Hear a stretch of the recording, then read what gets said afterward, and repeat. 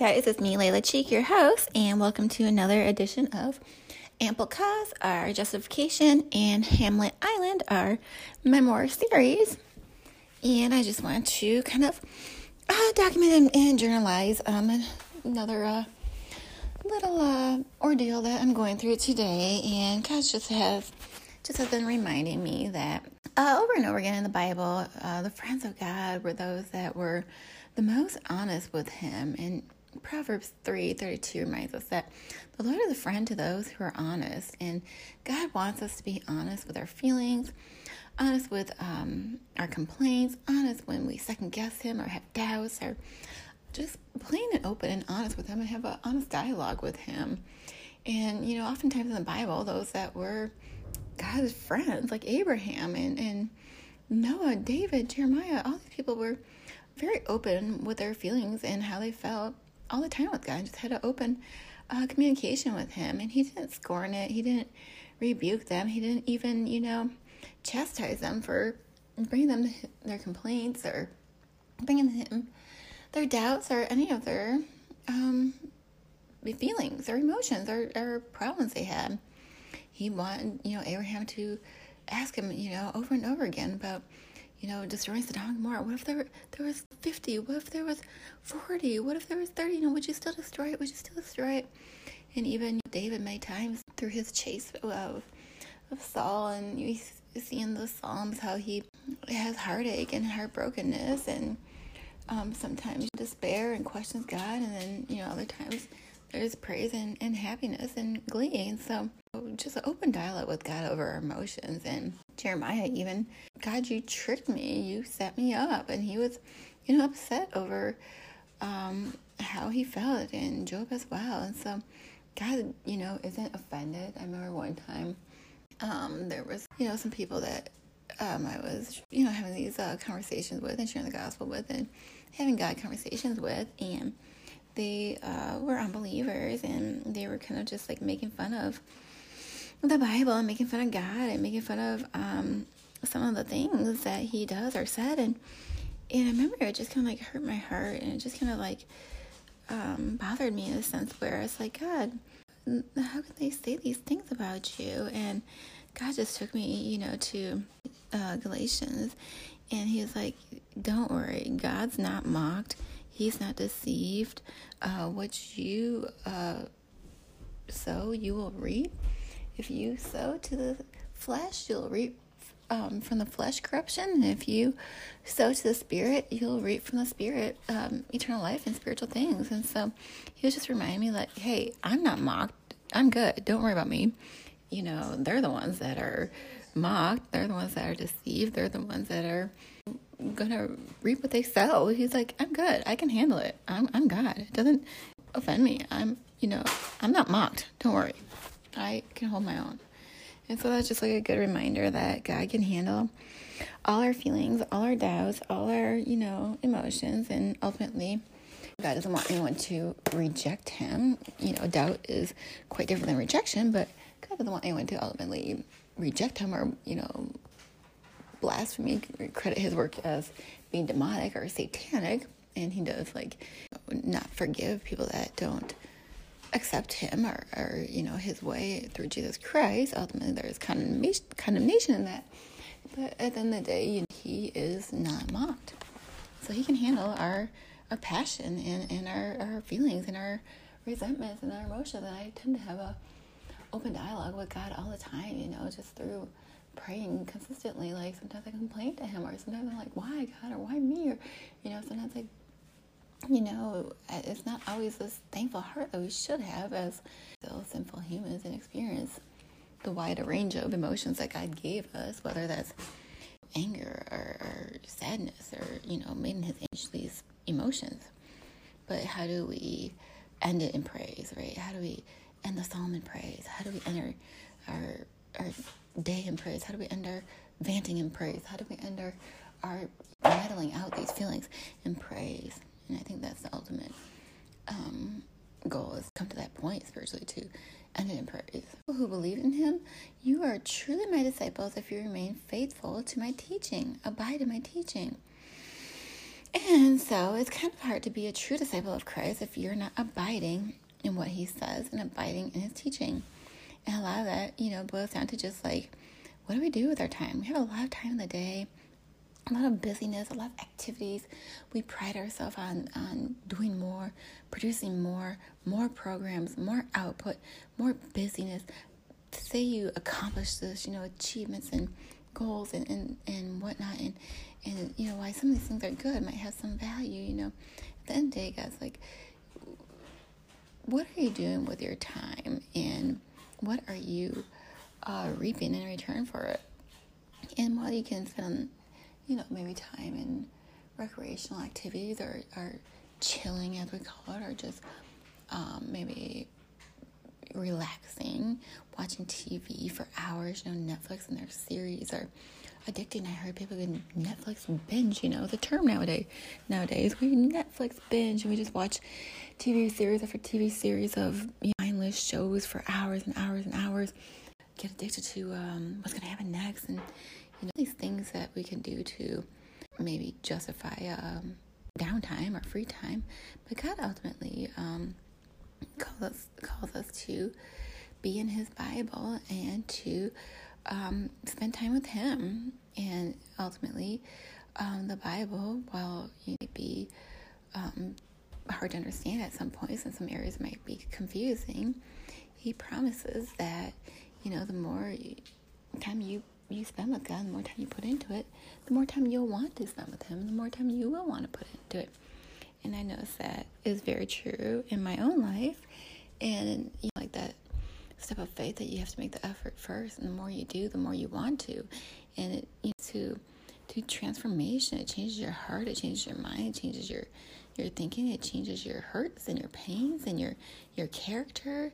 It changes your hope and your goals in life. It cleanses your mind, and it helps you put off sin and temptation, and it really changes you and your being. And it's because it's alive and active, and we don't say that like it's just a bunch of words or another book to read or another book to gain knowledge from, but God's Spirit moves on his pages, and it's his Spirit that kind of strikes us in such a way when we're reading a passage, something may pop out or convicts us through his word many times, and that helps us to put off certain characteristics that we don't like, and to build better godly lives. And so his word is transforming and transformational.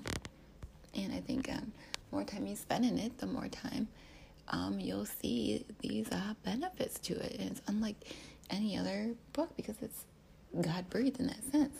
Now, the Lord is compassionate and gracious, slow to anger, abounding in love. For as high as the heavens are above the earth, so great is his love for those who fear him.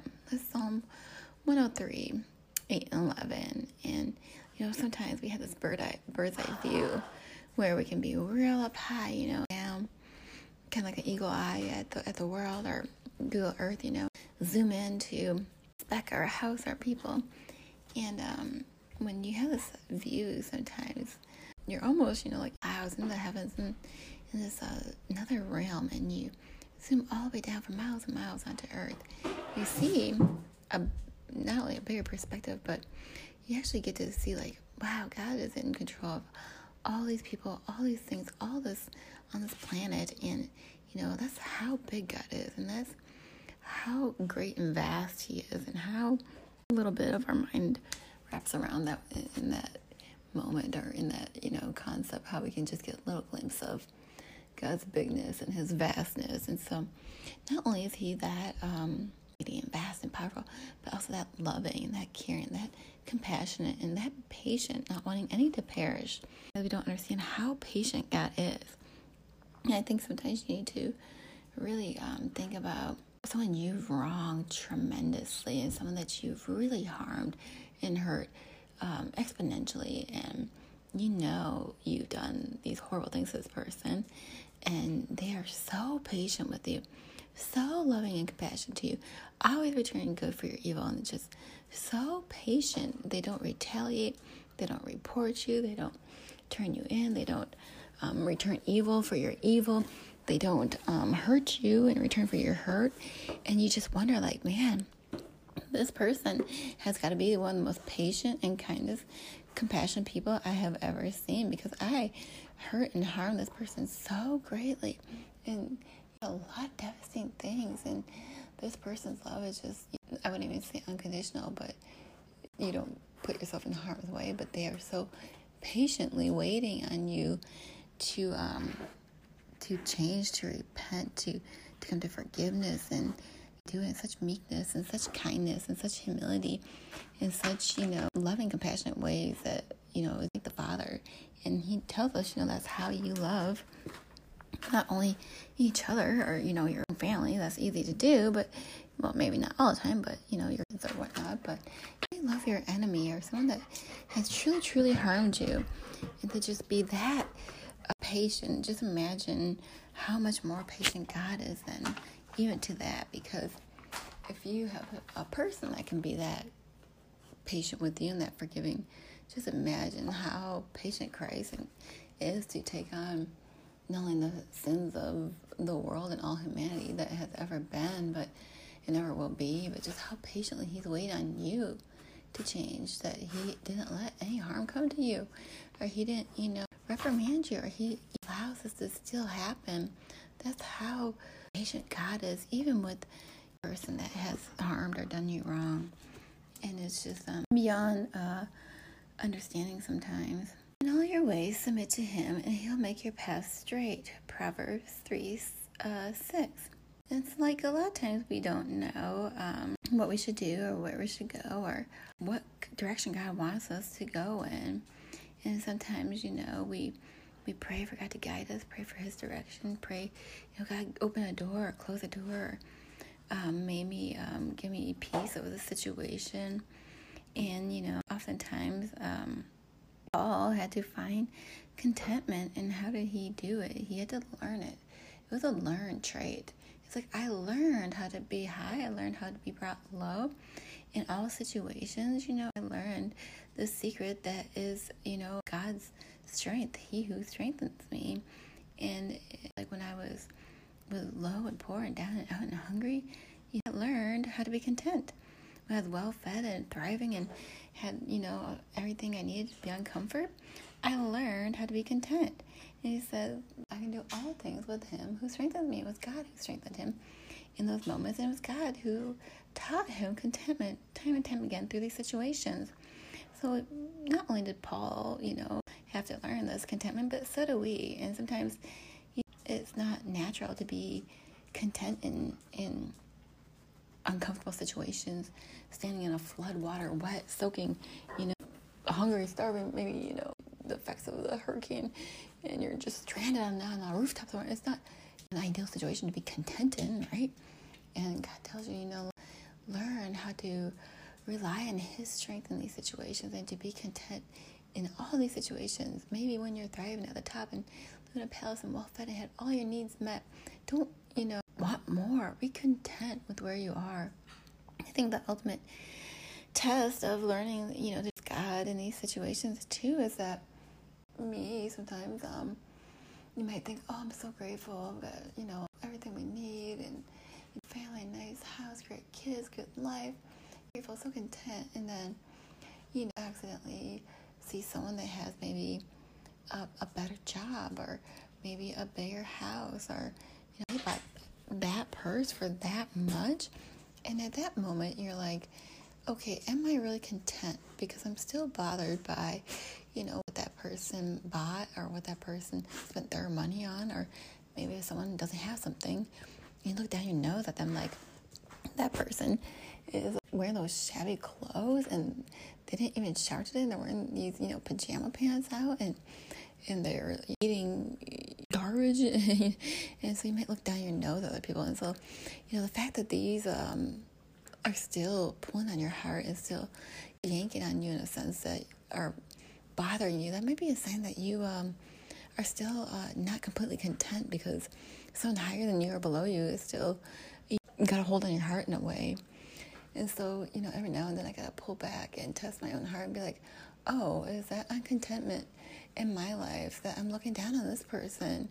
Or is that discontentment in my life that I'm like, how has that person got that much or spent this or how's that or, and so at the end of the day, you don't want someone else's class level or money or whatever they have to or not have to have any pull or sway on your heart. And I think that's, true contentment in all these areas, because there's always going to be classes and there's always going to be differentiations in social class and statuses, and that's always been the way of the world from even Jesus' time and beyond before. And so it's like we're always going to have these different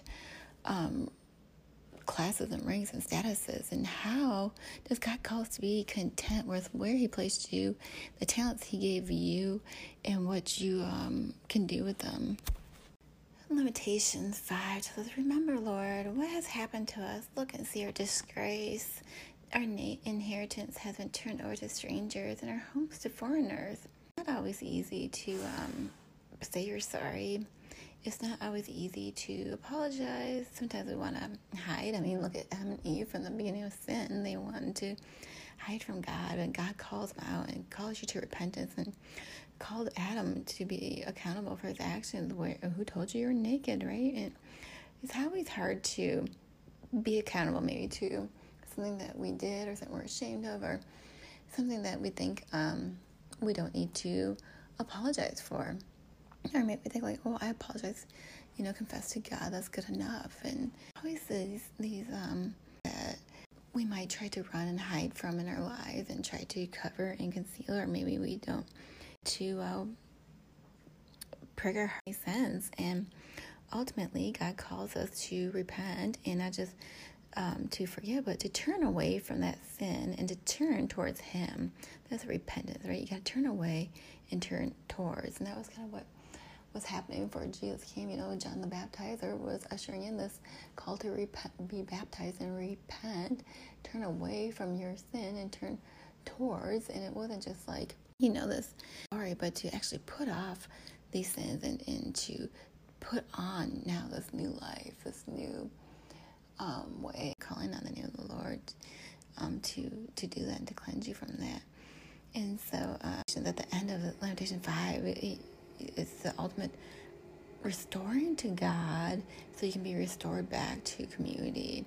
And restoration, obviously started with Christ restoring us in our relationship to God, and then with God, we can be right with man. And so ultimately this restore us to yourselves, Lord, restore us to you. And once we have this repentance that we're restored back to God, then we can truly be restored to our fellow man and to our fellow in groups that we're in, and people and mankind, and horizontally.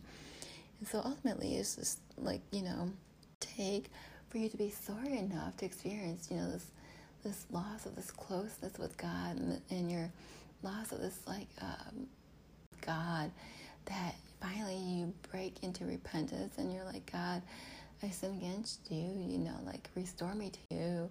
And sometimes horizontally in our lives, it ruins the relationship with God, and it ruins that closeness we have with God. And we see that throughout the Israelites, how oftentimes they were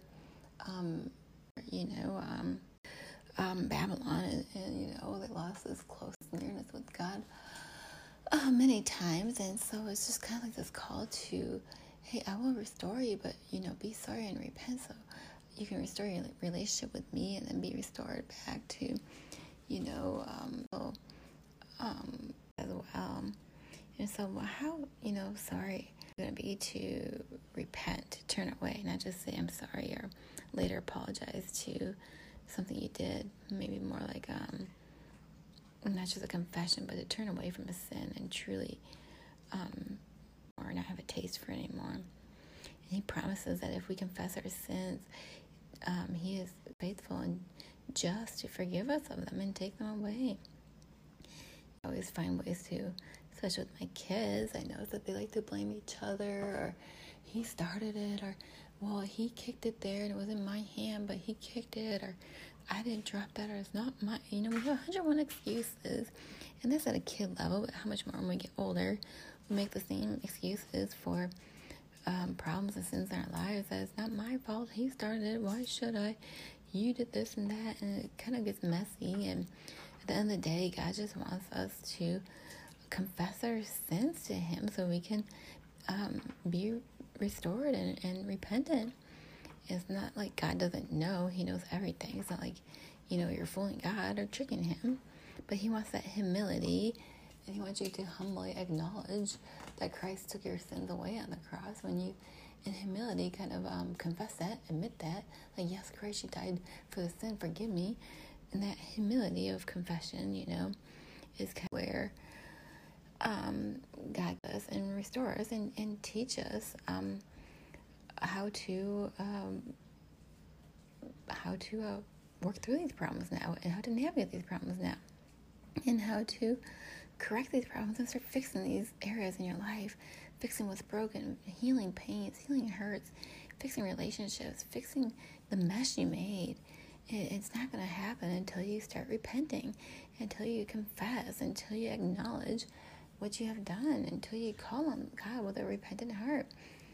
And then, he can start, in your humility, clean up your mess.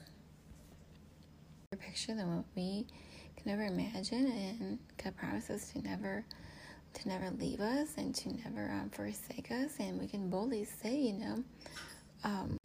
what can man do to me? Whom should I fear? What can man do to me? And ultimately, that is this trusting in God, and to know that God purposes in your pain, bigger purposes in your despair, and bigger plans in what meets the eye sometimes on earth. And to have that maturity spiritually, just be like, okay, that might not be fun or nice or good or right, but God, man can't hurt me because I know you have a bigger plan for me. I know you have a bigger purpose in this. And I know, nothing is by mistake and nothing is by accident in your world. And so ultimately, I know you have good plans for me and great things in store for me. And I'm not going to reject your plan. I'm not going to reject your purposes for me. I'm going to, take them and run with them because they're ultimately the best. And so just knowing that or reject God's plans, only you can do that. And are you going to trust him in those? And I think, we can do bigger and higher, better things than we can ever do or imagine ourselves and for ourselves. Onesimus, sometimes I call him, our faithful and dear brother, who's one of you. He'll tell you everything. He tells you everything that's happening here. In fact, if you got, it's probably from our dear brother, Onesimus, He's, part of this one. And so he tells you everything that's going on here. That's how you get informed. And my fellow prisoner, Aristarchus, sends you greetings. He's my fellow prisoner, obviously. A lot of damage and a lot of things that are punitively punishable. So my fellow prisoner, Aristarchus, sends you greetings, as does Mark, the cousin of Barnabas. And, Onesimus, our fellow dear brother, he informs you of everything that goes on here. He'll tell you if you have any questions. These are my co-workers, my partners. Jesus, who's called Justice, also sends his greetings. Not condemned, but whoever does not believe stands condemned already, because they have not believed in the name of God's one and only Son. And this is the verdict. Light has come into the world, but people love darkness instead of the light because their deeds were evil.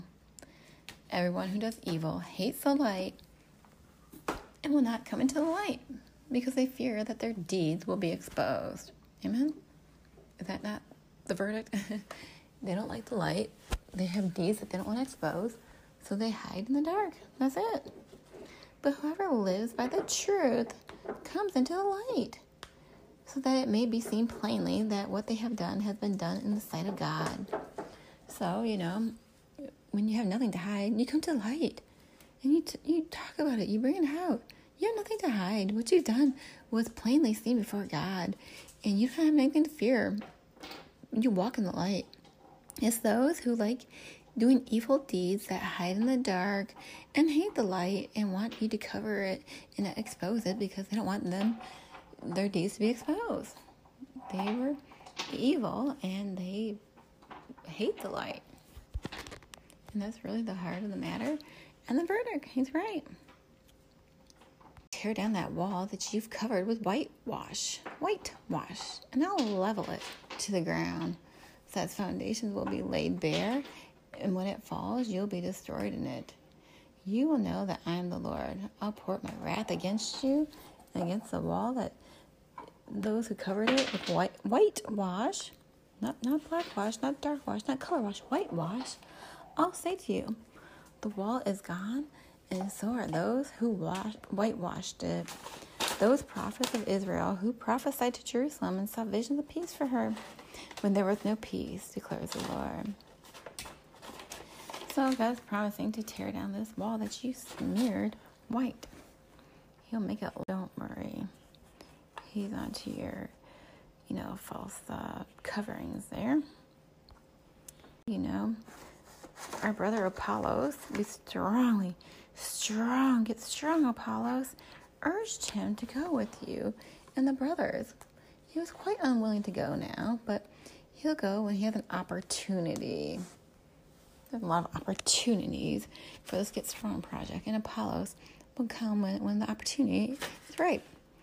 So be on guard, stand firm in the faith, be courageous, be strong, and do everything in love.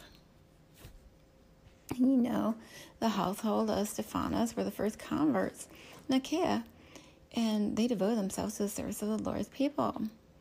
So we just urge you to submit to such people, and I was glad when Stephanas and Fortunatus and Achaicus arrived because they supplied what was lacking from you. But they refreshed my spirit and yours also. Such men deserve recognition. It's like these men deserve recognition. Whatever they had made up for your lack. So I'm glad they supplied the bit that you were lacking. Give these men recognition.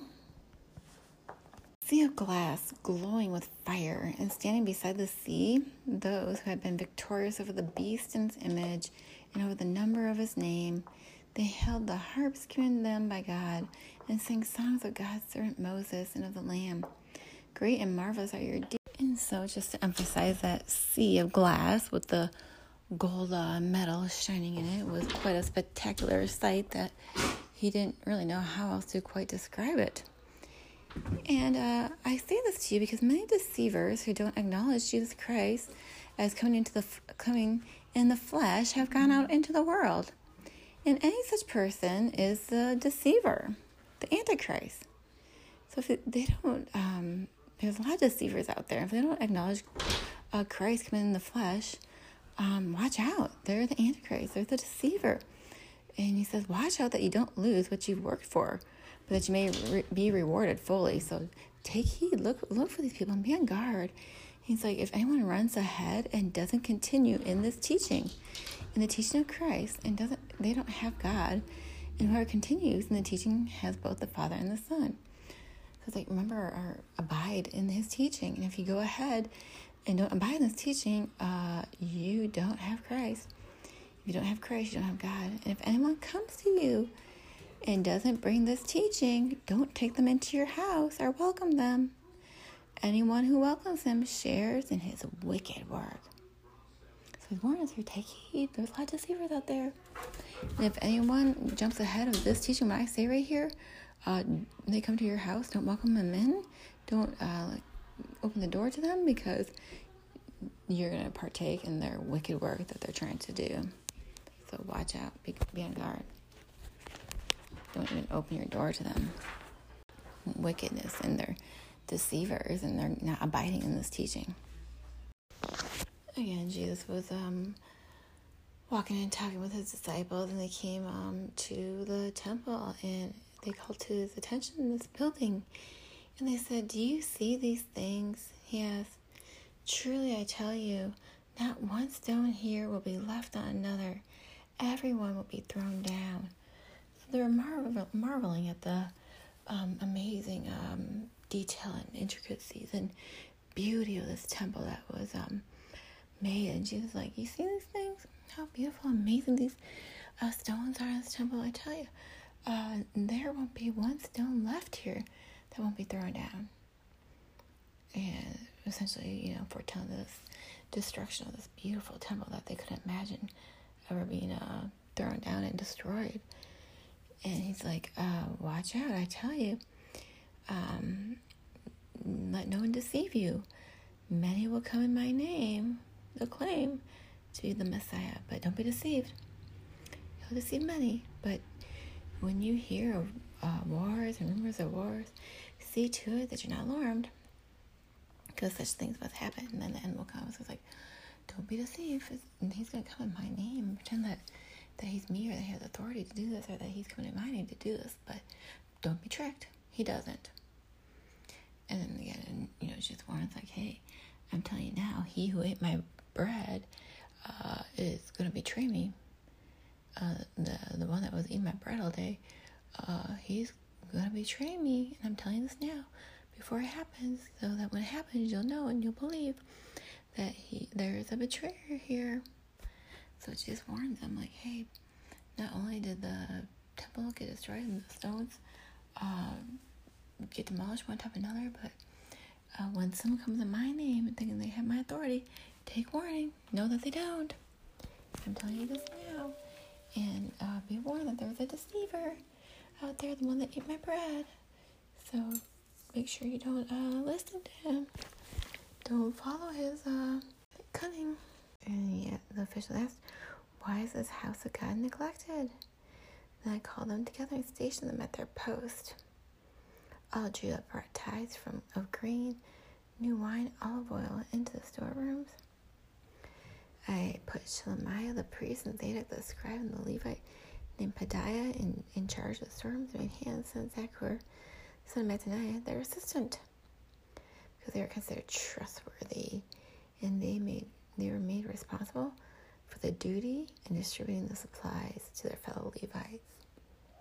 So it's not like they were appointed and put in these stations at these posts because they're reliable in duty, and they could distribute the goods to the Levites.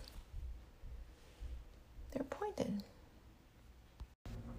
There's this point in Jeremiah's ministry where the Lord's like, go tell Shemaiah the Nehelamite, this is what the Lord Almighty says, that you sent letters in your own name to all the people in Jerusalem, to the priest Zephaniah and his son Maaseiah, and to all the other priests, and you said to Zephaniah, the Lord has appointed you priest in place of Jehoiada, and to be in charge of the house of the Lord. You should put any maniac who acts like a prophet into the stocks and his neck in irons. And why have you not reprimanded Jeremiah from Anatoth yet, who poses as a prophet among you?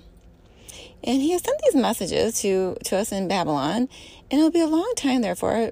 So build houses, settle down, plant gardens, and eat what they produce. And then later, God says, this is the word that came to Jeremiah from the Lord. He says, well, before that, he says, surely I'll punish Shemaiah and the Nehelamite, and his descendants. He'll have no one left among the people, nor will he see the good things that I'll do for my people. As he tries to put Jeremiah into exile. But next he says, this is what the word of the Lord that came to Jeremiah from the Lord. This is what the Lord, the God of Israel, says. Write in a book all the words I have spoken to you. The days are coming, declares the Lord, and that's why I have this memoir series here, that when I'll bring my people Israel and Judah back from captivity and restore them to the land I gave their ancestors to possess, says the Lord. And these are the words the Lord spoke concerning Israel and Judah. This is what the Lord says. Cries of fear are heard, terror, not peace. Ask and see, can a man bear children? Then why do I see every strong man with his hands on his stomach like a woman in labor? Every face has turned deathly pale. How awful that day will be. No other will be like it. It will be a time of trouble for Jacob, but he'll be saved out of it. In that day, declares the Lord Almighty, I'll break the yoke off the necks and I'll tear off their bonds. No longer will foreigners enslave them. Instead, they'll serve the Lord their God and David their king, whom I raised up for them. So don't be afraid, Jacob, my servant. Don't be dismayed, Israel, declares the Lord. I'll surely save you out of the distant place and your descendants from the land of their exile. Jacob will again have peace and security, and no one will make him afraid. I am with you and will save you, declares the Lord. So, God tells Jeremiah to write this in a book, keep track of this, and, be astonished in terror and fear as every man's hands on their stomach as if they're in labor, and their face is deathly pale, white, if you will. Can a man bear children? Because it's an astounding sight, the barrenness and desolations that have happened. Please, Lord God Almighty, just and true are your ways. King of the nations, who will fear you, Lord, and bring glory to your name? For you alone are holy. All nations will come and worship before you, for your righteous acts have been revealed. Amen. Well, guys, thank you for joining me again in this edition of Ample Cause, our Justification, in our Hamlet Island Memoir series.